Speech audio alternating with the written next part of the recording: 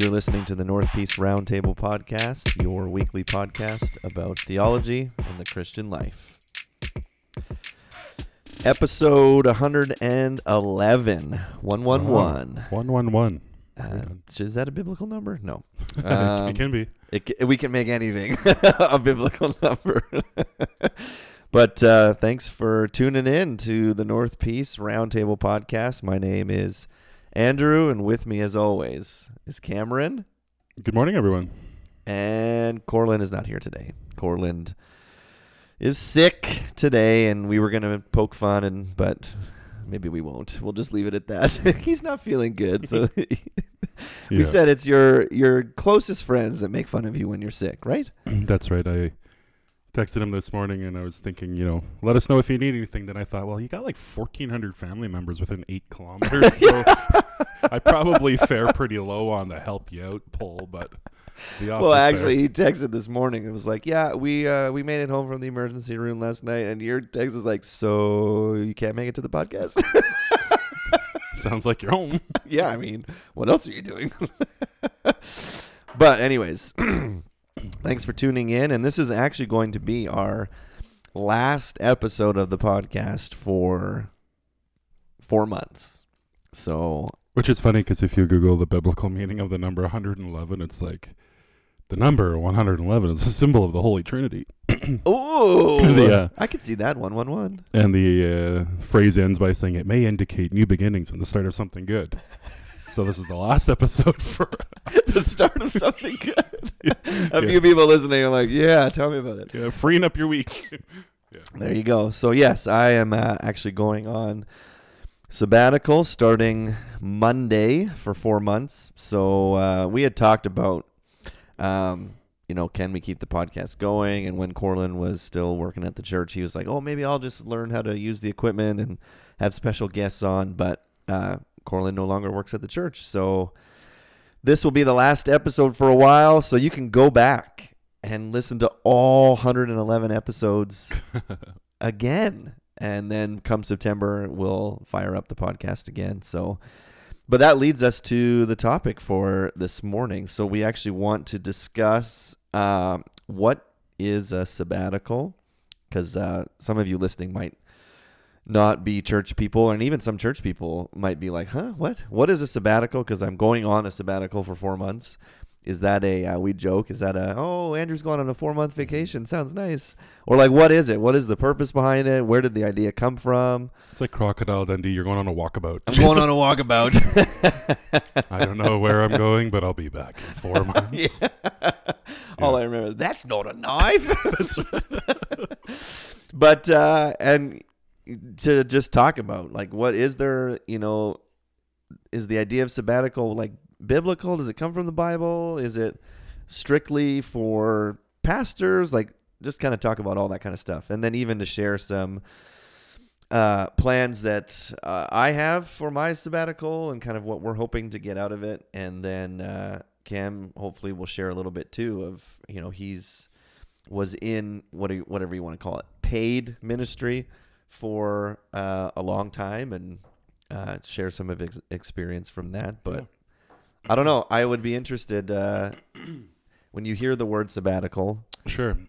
When you first presented the idea to the elders and referenced, our church policy of having this opportunity available for ministers who've stayed, I think the policy is 7 or 8 years at this point, or it's 7. It's 7, yeah. And then the reason that you're in year 9 right now is jumping during the midst of COVID didn't feel like the most appropriate or responsible. I did joke. I'm like, wouldn't that have been hilarious 2 years ago to be like, I actually, guys, I'm going to go on a sabbatical right now.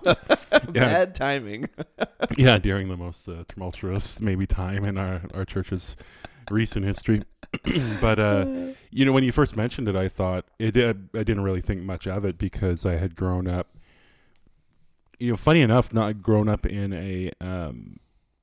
a space where that was a thing, having come from a super charismatic background. But I think somewhere over the last 5 years, just learning a little bit more about rest and a little bit more about recharging and personal development and personal growth, and how, it could be limited under the current weight of the responsibility of ministry. And so, yeah, I didn't think much of it. It just seemed like natural. Yeah. Funny enough, I would be the source of many of the jokes, right? Enjoy your 4-month vacation, knowing the whole time that, there's a deeper meaning. Yeah. And that I would expect nothing less. There you go.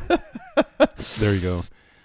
But there could be those who you might hear that thought and you're like, wow, that must be nice. I've got a pretty stressful job, or I have a lot of responsibility. That, wow, it would be nice to maybe take a step back from that for some time. Maybe forgetting, that sometimes we align ourselves with careers that have that as an opportunity or that don't. So for you, I guess, when you came to this church and you learned about that, did you think about it right away, or had you forgotten about it for some time? You're like, oh, right. Or how about your experience? Yeah, I had heard about sabbaticals before, because I grew up in church world. My dad's a pastor and my parents were missionaries, and gone to church my whole life. And I would hear different, I would have friends that, even when I was a youth pastor, a friend would say, I'm actually going on a month sabbatical. And so I've heard of these kind of things of like, okay, and it's an extended leave of a pastor or a missionary. It's funny, my growing up, my parents were missionaries, so we would have furlough, is what they called it, which was basically they would leave the mission field sometimes for a year, and part of that was they would go and visit their supporting churches. But it was exactly that. Okay, you've been in the mission field for this many years. You're going to go home to your home country and rest. So as a kid, I've already been on sabbatical before. My parents did that when I was 4 or whatever. Which is funny, because I thought about that process too, and it does fall in line with some legal requirements of not being citizens in some country, where you do have to come home to your home country to actually get kind of a reset from your government also. Yeah, and you have to be home for a certain amount of time, and then you can apply again for a visa and blah, blah, blah. So it's funny, actually. This is not my first sabbatical. When I was 5 years old, anyways. So the mission field in southern wherever, South America. Yeah. So I had seen and known people that had done sabbaticals, and when we came here, so that's 8.5 years ago. September will be 9 years. I knew that policy existed. I think it was explained to me when they were kind of like going through, like salary, benefits, blah, blah, blah. It was kind of like, oh, yeah, and we have a policy that after 7 years you qualify for a up to 4-month sabbatical, which is essentially like we pay your salary, but you don't have any responsibilities at the church for 4 months.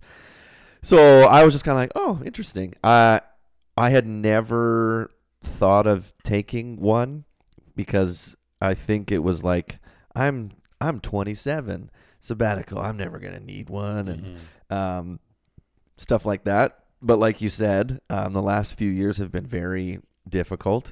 And then the idea of like, I can remember having this conversation with my wife where it was just kind of like, I was saying, like, there's not a good time to go on a break. Creekside, we're planting that, and we're just coming out of this kind of like tricky time. And I remember my wife said something along the lines of like, but they're like giving this opportunity to you. Why wouldn't you take it? Like, and I just kind of went, that's a really good point. So I remember we started being like, well, maybe I'll just do like 2 months. Right. Let's just do July and August. And then again, my wife, who's very smart, was like, why? Why would you not just, they're giving you the 4 months. Just take the 4 months. And you're right. And I think part of it was control issues of like, man, if I leave, this place is going to fall apart and the church will close. And what are they going to do without me, and pride and stuff like that. And then just kind of like, you know what? If it's like any other kind of benefit, if the church is like, we want to do this for you. Okay.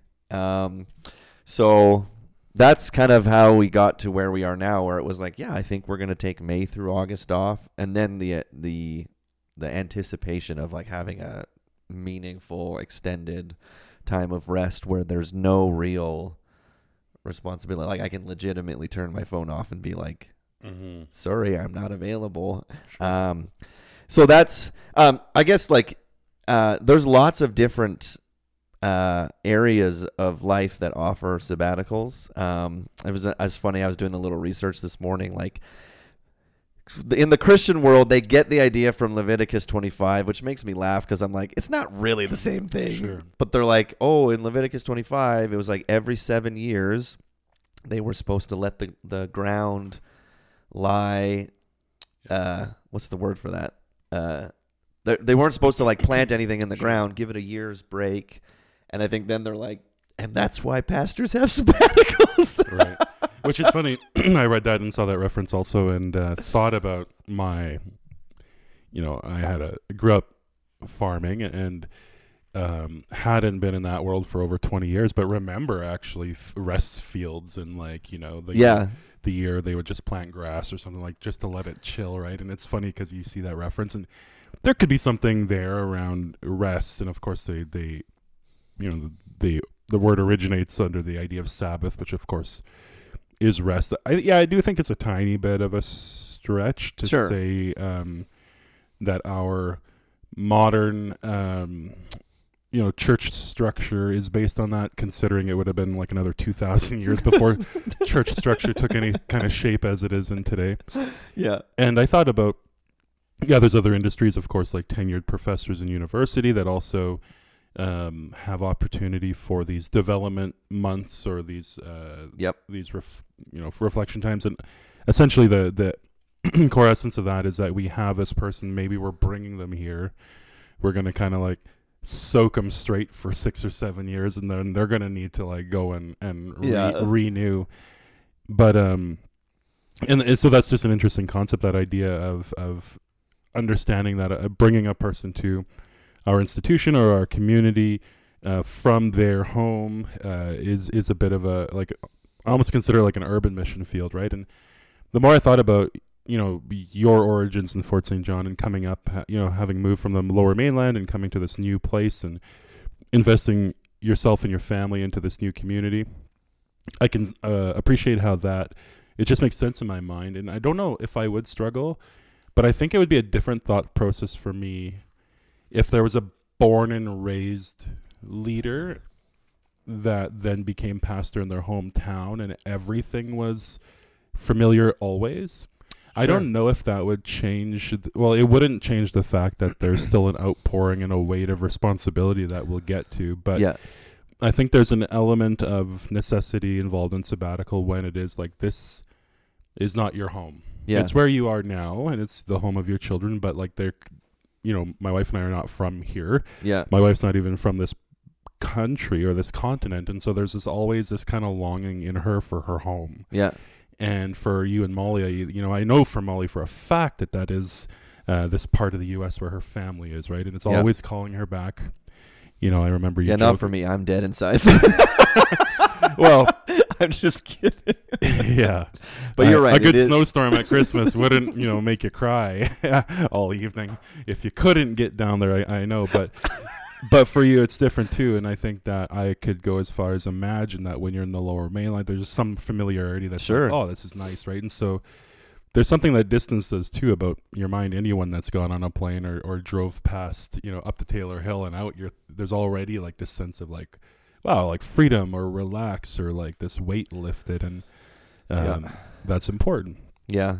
Yeah. So I think there's a few misconceptions, right? Like you said, I was actually really surprised as I started Googling some stuff about sabbaticals and like with the history of them. And it actually started in colleges and universities in the 1880s. They said it was like very common for tenured professors to actually get a year off every 7 years. They would say like, okay, now you get to go and explore one of your interests, do some research in the field. So it was kind of like you're still doing things, right? You're not just sitting on the beach for a year. Right.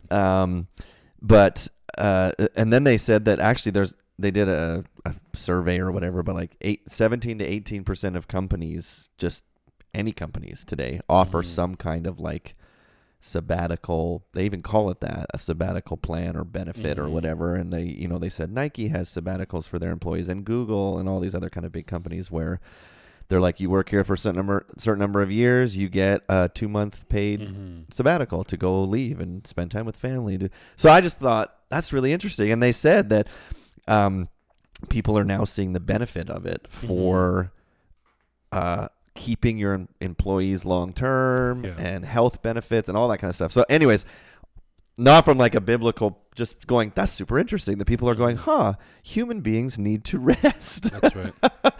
So I think there is a few misconceptions. Like one, we joked, but the idea of like, oh man, must be nice for Andrew and his family to have a 4-month vacation. Like I've heard a few comments like that in like joking in passing. But so to even talk about, so like, all jokes originate with a stem of like curiosity or judgment, or ignorance. Sure. I think there's only like 3 kind of origins for like a good joke, right? So, you know, of those I've heard, I think it could be just a little bit of mix of curiosity or ignorance. Sure. Not like judgment. Yeah. So then to talk about like, okay, so what is the purpose of a sabbatical? I mean, yes, it is amazing that the church has agreed, we're going to keep paying you and you actually don't have any responsibilities here. I mean, that's a massive blessing to go, whoa, okay, that's huge. But it's not just you get 4 months off. That's sweet. Yeah. It is this kind of very intentional time of rest for a few reasons, and maybe we'll get into this. Like pastoral ministry or any kind of ministry is really interesting because you're literally, you know, on call all the time, right? Because that's just part of the job, and I want to make sure I'm not like complaining about any of this. I knew what I was doing when I signed up. It's like you're just, things happen and crises happen and people need counseling and marriages need help and blah, blah, blah, blah, blah. And it's just kind of like your phone's just kind of always on and you just get called for stuff. And it is what it is. And actually, I actually really enjoy that part because people need someone, right? And it's kind of like, not that I'm their savior, but it's like, I love being someone that people feel like I can go to Andrew for help and advice because that's great. I think I have something to offer. So that's great. And I think the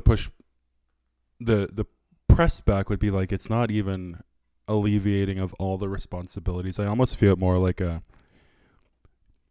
from a business lens, it could be like you're removed from the operational side of the church business and you focus on like capital asset planning, like yourself. and I love the business stuff. Well, anyone that's been, you know, in a season of very full days will appreciate that everything keeps coming and you have no time to pause and like actual look at the future or where are we going. So this opportunity is not remove yourself entirely from ministry. It's actually go discover, learn, grow personally, because if we don't do that, like, you are an asset to this community in the sense of your own mental health and well-being, your own physical health, and your most importantly spiritual health, and it's just a known fact in ministry that when you stop focusing on your own spiritual growth, there could be challenges. And one thing I remember, like you referenced ministry. My biggest challenge in 12 years with Salvation Army and a few years before that with a Christian nonprofit is I remember not giving enough time to my own spiritual development. Yep, totally. But I would read the Bible probably more than anyone I knew. But it was different because like I felt convicted at some point. I'd go to work and I'd be paid to like read the Bible and prepare devotions. Yep. And I found myself quickly not doing it for my own fulfillment outside of my job. And that's a really weird space because you get developed and you get, the fullness of the gospel, but there's just this tiny disconnect. And I don't know if you felt that or you could speak into it, but it's like, I'm a professional Christian. I'm getting paid for this. Yeah. And then when your day goes home and you jump into life, you forget that folks that have normal jobs, you're a crane operator all day, you might be thinking about, you have to carve out that time in your evening to go and do what Yep. ministers do throughout the day. Yeah. So you want to comment on that a little bit, maybe? Yeah, that's really good because I get one of the sabbatical is this kind of just pulling back from responsibilities, right? So that's one aspect where it's kind of like I'm not going to come to meetings, I'm not going to answer my phone, I'm not on call. That there's one aspect, and I'm glad that you said that because the other aspect is it's a chance to actually work on your own personal relationship with Jesus. It's interesting. Yeah, I study the Bible every day, all week, but sometimes it can be hard to separate the work reasons Sure. and for my own personal relationship with Jesus. Because I'll tell you, for the last 9 years, every time I read the Bible, I shouldn't say that. Not every time. That's exaggerating. But a lot of the time it's like, oh, yeah, man, that would be a great, and I'm writing down sermon ideas or like, yeah, I could teach that in that Bible study. And it's really hard, I think, for a lot of people in ministry to kind of separate I'm actually going to read my Bible and not write any sermons. And not scribble down or not underline or not highlight or like not plan a Bible study and not do this and that. So I think can I just consume? Like yeah, right. Can I just because I'll tell you, like, I'm actually quite excited for well, I should say there's two. I love to preach, so there is a part where I'm like, I'm not going to preach for 17 Sundays. Right. But it's not healthy that like my whole identity is like I must preach. So I think it's actually going to be really good to like step back and go, I'm actually going to read the Bible and I don't have any sermons to prepare. I can just read it and like enjoy it. So there's one aspect of sabbatical, like ministry. I was looking up stats and things like that. Like ministry is really hard because a lot of pastors and missionaries and blah, blah, blah. There is a lot of like pouring out spiritually, and a lot of pastors would say that their own spiritual lives are really dry because you don't have time to just for you, or you have to be really intentional. Like, sure, this time is not to prepare anything, but it's hard. Like I've shared with even when Corlin was working here, because ministry is so interesting because it's like everything is kind of part of your job, but not really. Like, you know, when people from the church invite us to come over for dinner, they're inviting the pastor over. Right. So it was like, and Corlin was saying like, so is that part of is that work time? I'm like, kind of, but kind of not really. Like, yeah, I would go to their house anyways. That's right. But they want to talk about the pastor, and oftentimes church things comes up. Or it's only work if they kind of insinuate that you pray. Like, oh, you're the most spiritual. Let me just start my time. I'm on the clock right now. Yeah.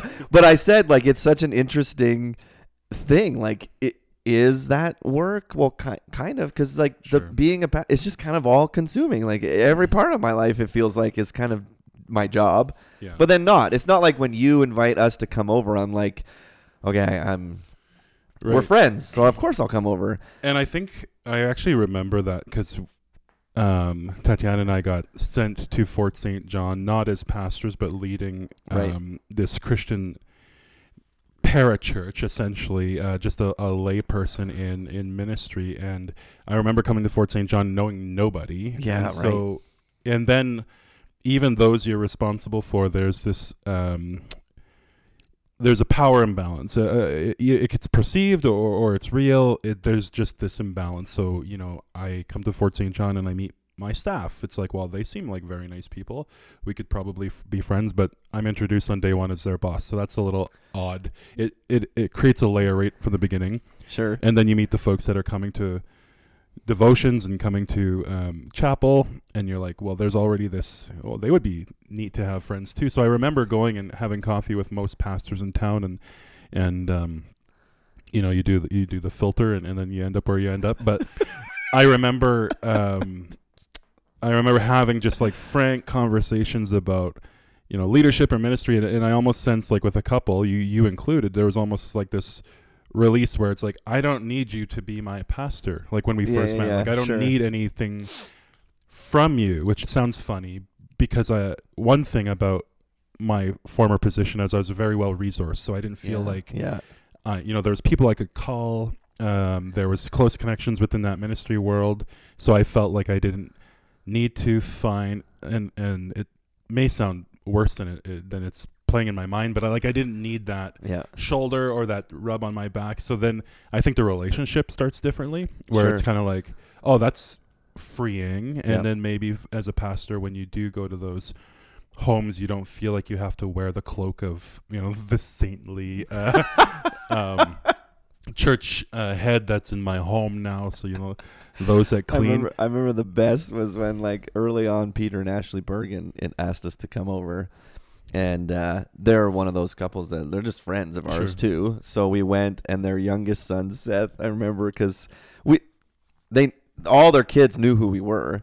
And so me and Molly are in their living room, and then Seth comes down the stairs and he kind of freezes. And he looks at me and goes, "What are you doing here?"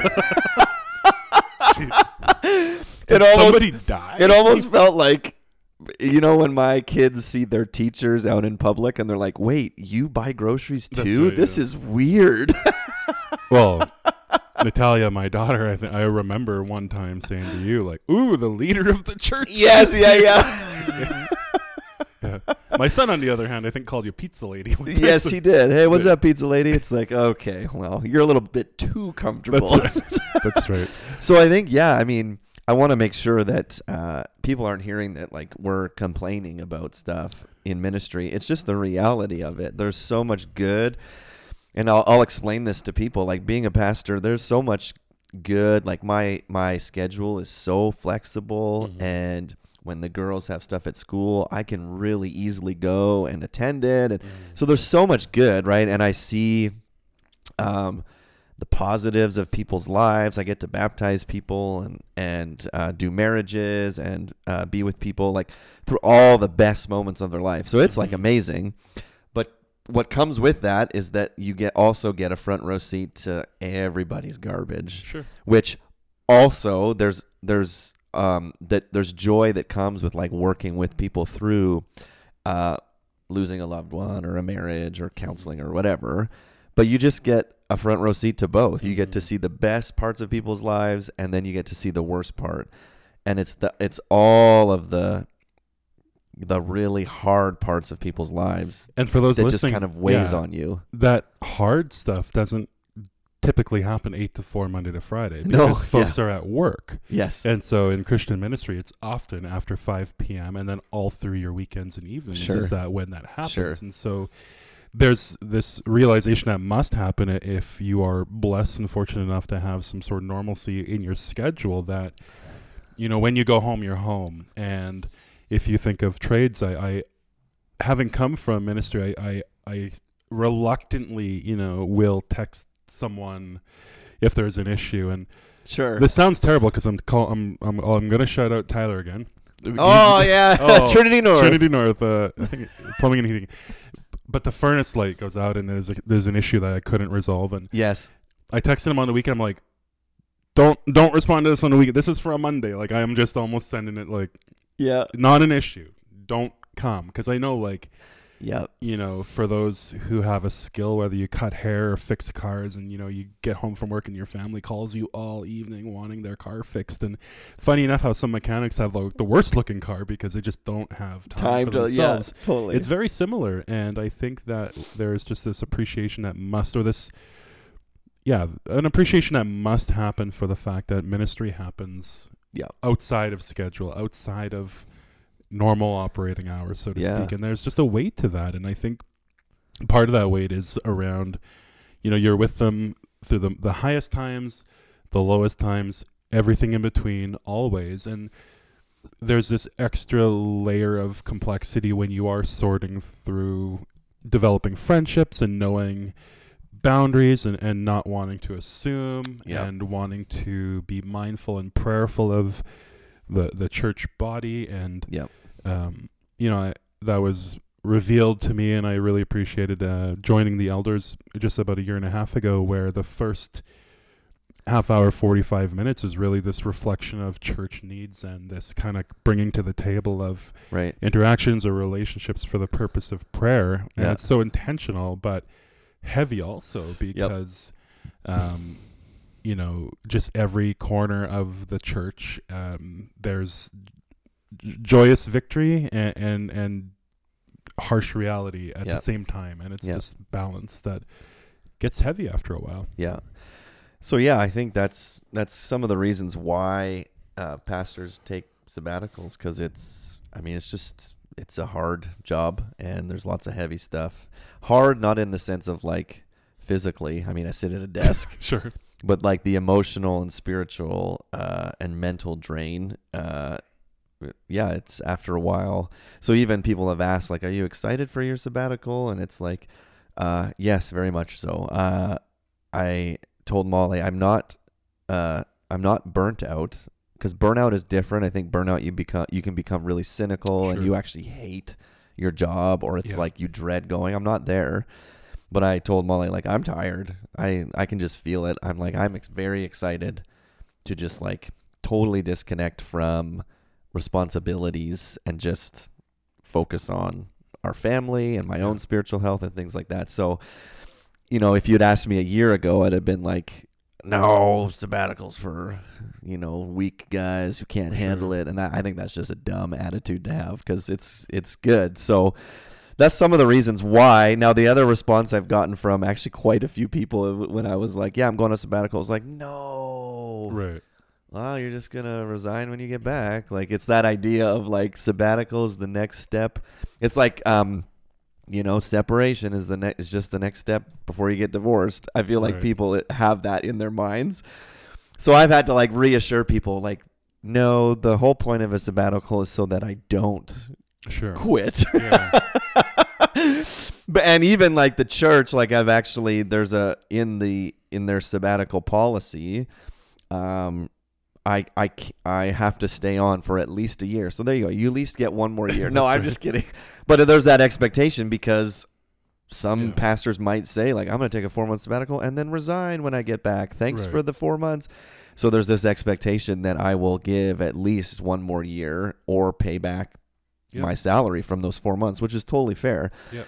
But I've told people, like, the whole point is that my family and I go away and we rest, and I work on my own spiritual health and my family's health, and then I come back in September, like, ready to go for the next 7, 8, 9, 10 years. Like, that's the purpose. Yeah. But I've like had people come in and close my office door and be like, be honest. Are you looking at other churches while you're gone? I'm like, no. Right. I have no desire to do that. Okay. Right. So I don't know if there's just like this fear of like, Andrew's going to get this taste of freedom from us and never come back. I'm like, no, the whole point is, one, that like we rest. I think the other positive of a sabbatical is that the church realizes that like, oh, we have people here who can do stuff. Like, it doesn't rise and fall on me. Like I think we have 7 or 8 different preachers lined up for the summer who are going to do a great job. But I think naturally some folks, they ascribe, as much as you've tried and you've pointed out, they kind of like, I follow Andrew. There could, I'm guessing maybe even stretching a tiny bit, but there could be that. Sure. And I have heard on a Sunday morning from one person in the foyer, like, oh, it's going to be hard not to have that style of preaching. Sure. And I can appreciate that. But what's interesting in the past, 5-6 years that we've been here, it's like when you're not there, it's almost like maybe I tune in a tiny bit more, like just because just because the nature and the style to which you speak, like I kind of, you feel it, right? And so then when Graham went up there, for example, it's like, oh, that's interesting. Like it's different, right? So there's almost this like focus that's just a little bit different. Totally. So I think that it will be interesting over the next few months to see, and it could be awkward because it'll correlate with summer, the exodus in the north where historically we see numbers. When you left, attendance tanked. No. Yeah, well, July happened. Yeah. Yeah, and priorities became skewed. Did I say that out loud? See you in September. We're going camping. Yeah. But it's interesting because I think it'll be a good opportunity for those who come to church to be reminded that this community and the reason why we gather is not to idolize an individual Sure. or Yes. to become so familiar or accustomed to the way one person shares the gospel. Yep. So I think that that's also healthy. Oh yeah, totally. And I was just thinking about, as you we're talking about that pre-burnout, I remember being in that phase, and it had been 12 years at that time, and it Wow. was it kind of hit me like a ton of bricks, because I was sitting at home and eating dinner, and Natalia, who might have been 6 at the time, we had a dad-daughter night planned, and phone rings, and I ignore it, and it rings again, and I walk over, and I'm like, "Kate, yeah, I'll have to go and deal with that." It was beginning of COVID, challenges in the vulnerable community, and Natalia was so disappointed when I went back to the table. I'm like, "Oh, I have to leave," and she just looks me square in the eyes and says, "You love your work more than you love us." Oh man. And it was like gut Ouch. punch. Yeah. I felt angry in the moment, like almost towards my 6-year-old. Like, Yeah. you love to eat and do sports, and like, this is how I create money for our home. Yeah. Was my first response, and Yeah. then that's when I knew that okay, there's a rebalance that needs to happen right now, because that's a really bad response for me as a first reaction to a child, when I was almost frustrated that, don't you realize that I'm going to help these people? Yeah. Wow. But then there's a little bit of savior complex that happens there, like, why am I the one that has to do that? And so it created this season, which is actually super brief. Like 2 months later, I'm in a meeting, and I meet someone for the first time at the city. He was new in town, and I remember that night, and we had talked about Salvation Army, and I just shot a text saying like, local government seems interesting. That was on a Friday night. Yeah. Tuesday, had a meeting. 1 month later, job offer, leave ministry after 12 years to go to a job that allowed for an 8:30 to 4:30 existence. We'll look after you. It's just different, right? Like, secular place. We'll make sure that you have enough time away to be healthy. We'll make sure that you're paid properly, and that after 4:30 we respect your time. And it was super interesting, because I remember like, oh wait, this is not Christian ministry yet. They're so mindful of my mental health, physical health, and time with family. And I didn't experience that in ministry, which I thought was challenging. And honestly, it wasn't that anything was wrong with the model. It's like, I think I let myself be a slave to the model almost, where I didn't allow myself to know when to not respond, because you just get into this pattern of like, oh, they called, I need to respond. And so I would be the first person to encourage anyone that, like, if throughout scripture we can see examples of God not needing to use you for ministry, and so there's that check that needs to exist. But also one thing that was shocking to me is that someone had said during that time, how does it feel leaving Christian ministry? And I remember reflecting, saying, like, I don't think I am. Like, I'm going to a space where the gospel still needs to be preached. It's going to look different, but it's quite fulfilling also. And so I think that had I done a better job, or maybe had support models were different, that it would have been a better reflection maybe in year 7 or 8, rather than waiting till almost a decade and a half of like allowing myself to be overcome by all this need. So that flooded to memory, when you were considering that, and I'm thinking like, gee, after COVID and everything, that 13 new policies every week, and navigating folks on every point of the spectrum of thought, it's tiring. So I think for your family, for the girls, for Oliver, like, to go and get dad back for a little bit, and to allow that time where you're able to dream about what church can be and how you fit into ministry, I think is very healthy. And actually, for those concerned about the metrics, like, it actually will produce a healthier employee of the church that actually has more longevity. And that's why the HR world is looking at tons of models, and COVID actually did something really great to that. It allowed people to realize, like, wow, we have to be pliable, we have to be mindful of an employee's capacity and their mental health. And so, like, flex days and personal days, and like, a lot of organizations are leaning towards like okay, we appreciate you can actually do your job throughout today and maybe hit the dentist and the no frills at the same time. Yes. You know right. what I mean? Like, Yeah. are you responsive to calls? Are you available? Are you mindful? So there's a whole movement of like, are we going to go to 4-day work weeks and, Right.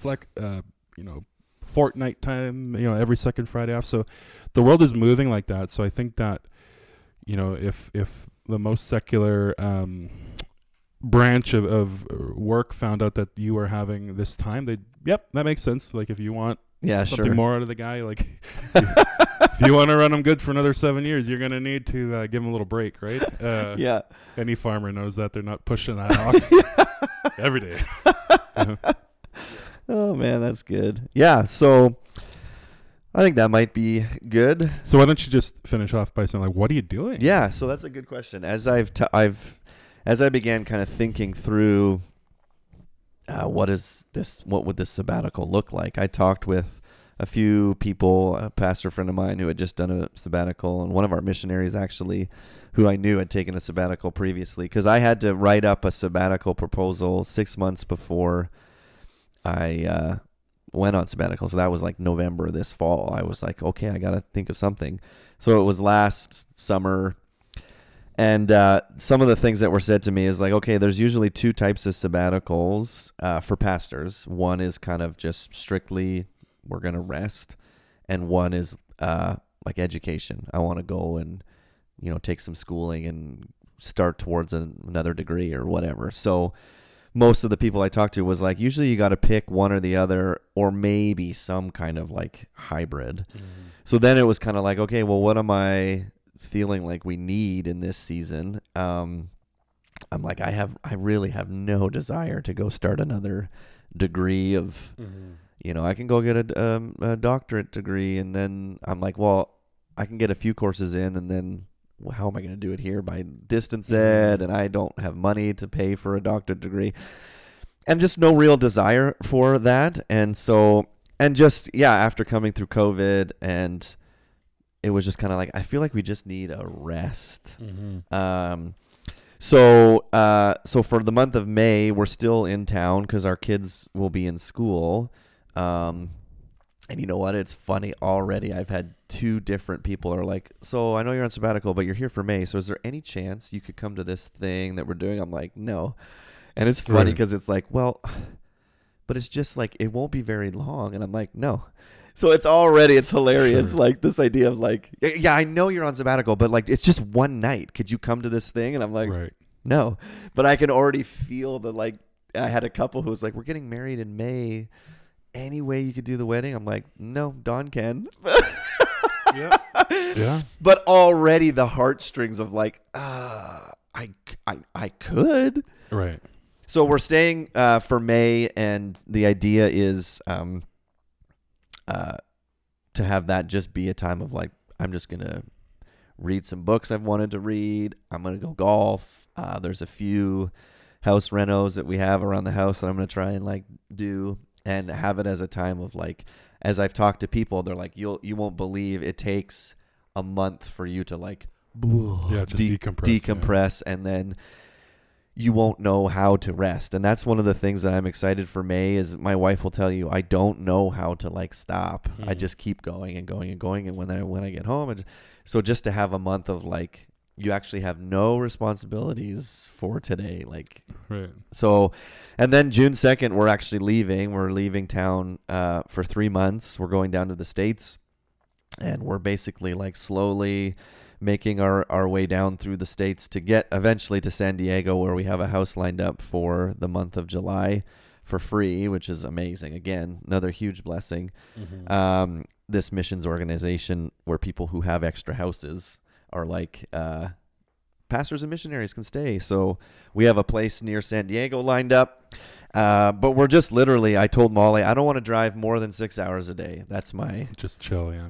So like we're going to drive to Edmonton the first day and stay in Edmonton for a night. Right. And then drive to Lethbridge. And then there's this cabin in Montana that we found on Airbnb that we're going to stay for a couple days. And it's literally in the middle of nowhere. There's no Wi-Fi. There's no cell phone reception. It's just a cabin. So I'm like, cool, that'll be fun for the kids to survive in a cabin. And then we're going to like drive to Mount Rushmore because Mount Rushmore was only 5 hours away from Montana, and spend a night there and let the kids see this mountain that they stole from the native people. I'm sorry, I had to say that. I didn't realize there was all this controversy around Mount Rushmore. And then we're going to drive to Yellowstone and see Old Faithful and then go visit Molly's family in Idaho, and then just kind of slowly make our way down. And then on the way home, we're doing the same thing. Just we're going to stop at the Grand Canyon for a night so the kids can see that. And do you have any concern about being around the in-laws so long, having not been immersed in ministry before and immediately after? What do you think? Patience? Well, I did tell my family. So another thing I'm excited about is because we live here, every day of vacation we have is always spent with, well, we have to go see our family. Right. So, and that sounds bad. We love our families. Sure. But driving to visit family is not a vacation. It's just not. Like, you sleep on the floor, it is what it is. So it was funny. I told Molly when we first started talking about sabbatical, I'm like, we are not, like, we're giving your family a week. Sure. Because we love them. It's going to be great. But I said, I know for a fact if we're like, let's go spend a month with either of our families, it's not going to be restful. It just isn't. So I'm actually quite excited because for 8.5 years, every day of my vacation time has been, well, we probably should. We should go drive and do the loop and see all our family. And it's great, but it's not restful. So we're going to kind of drive our way back up in August and then drop the kids off with Molly's parents and go somewhere, just Molly and me, awesome. To have maybe a week of just us, and then drive back up. And the plan is we'll be back in town the last week of August because I need to just basically check in with the other staff and say, how did the summer go? Any fires we need to put out or what happened? And then just kind of get ready for, okay, September, whatever it is, 9th this year is our fall kickoff. Here's a little plug. We're doing the chili cook-off again. So just kind of like, I think I'm preaching September 3rd. That'll be my first Sunday back. But you'll have some new pineapple weird chili recipe from Southern California. Yeah, and I'll be wearing Hawaiian shirts and be like, hey guys, what's up? I'm back. I'm so rested. That's right. And then actually, I'm quite excited with our month in San Diego. I've already been looking at, I actually want to find a church that we can go to for those 4 weeks in a row. Right. And just like, it's been forever since I've actually just gone to church. Right. Because I've even, like, as we've traveled, my dad's a pastor, so we're going to go visit you. Oh, great. Can you preach that Sunday? Because I need a Sunday off. I'm like, sure. Right. So I'm actually excited to, like, just be someone who attends a church. It'll be actually really a neat experience because it's been probably 9 years. You can sit in the back and cross your arms. And and then look at the sound booth and go, turn it down. It's too loud. Do those fans work? And then leave during the final prayer. Like, come in late with your Starbucks. Yes. That's right. So anyways, lots of traveling. For the month that we're in San Diego, there's at least one course that I'm going to take through the Dallas Theological Seminary, but it's one of those, it's basically you're auditing a course. Right. They said, here's all the course material. So there's one on leadership development that I'm super interested in through, Dallas Theological Seminary. So the idea is for July is that in the mornings, because I wake up early anyways, I'll just, go to a coffee shop, do my coursework, and then by lunch, those first 4 hours of the day, I'm just kind of doing personal study and personal development, and then coming home and kind of spending the afternoon with the kids and Molly. At Disneyland. At Disney, yeah. We'll just zip up to Disney, right? So that's the plan. It's very much a rest-heavy sabbatical with kind of during that month of July to just do a little bit of coursework and stuff that I'm not doing for sermon prep. It's just kind of like learning for the sake of learning. So that's the plan. And I'm actually quite excited for those 3 months to be in a different country because my phone will be off. Right. Because I know for a fact, it's funny already, you're here for May. Why don't you just... seems so easy. Just come on out to the church for that one night event that we're doing. So I know me that if we stayed here the whole time, it would just be too easy to be like, Yeah. Well, hey, this thing happened. Could you just zip up to the church real fast? Sure. And it sounds heartless, but I'm like, no, I just can't. Like, so. And I can appreciate it would be even more complex, with death of families. And then, totally. If Yeah. there were a funeral that needed to happen. Yep. So the church will be well resourced totally. with the current staff complement, and of course, Yep. those who have volunteered to speak and to lead Sundays. Yep. So that's a good way to end. That if you do, lots of you have my cell phone number. If you text me and I don't respond, it's nothing personal. That's right. I'm actually turning off. You can create like a little focus group in your cell phone so that only certain numbers can get through. So that's what Right. I'm doing. So if you do text me and you're like, what a jerk, he's not texting me back, it's not personal. I'm not texting anybody back. That's right. That's right. And if there is some kind of like crazy emergency, like, Carl's number and Cameron's number, all the elders' numbers are on the website and in the bulletin. And Don Bandman is our other pastor here, and lots of people you can reach out to. So 100%. Yeah. there you go. Episode 111, the last episode for 4 months. And thanks for tuning in. And like I said, you won't see new episodes from us for a while, but come September, we'll fire it back up, and hopefully Corland is still with us. And that's so mean. All right. Thanks for tuning in, and we'll talk to you in September.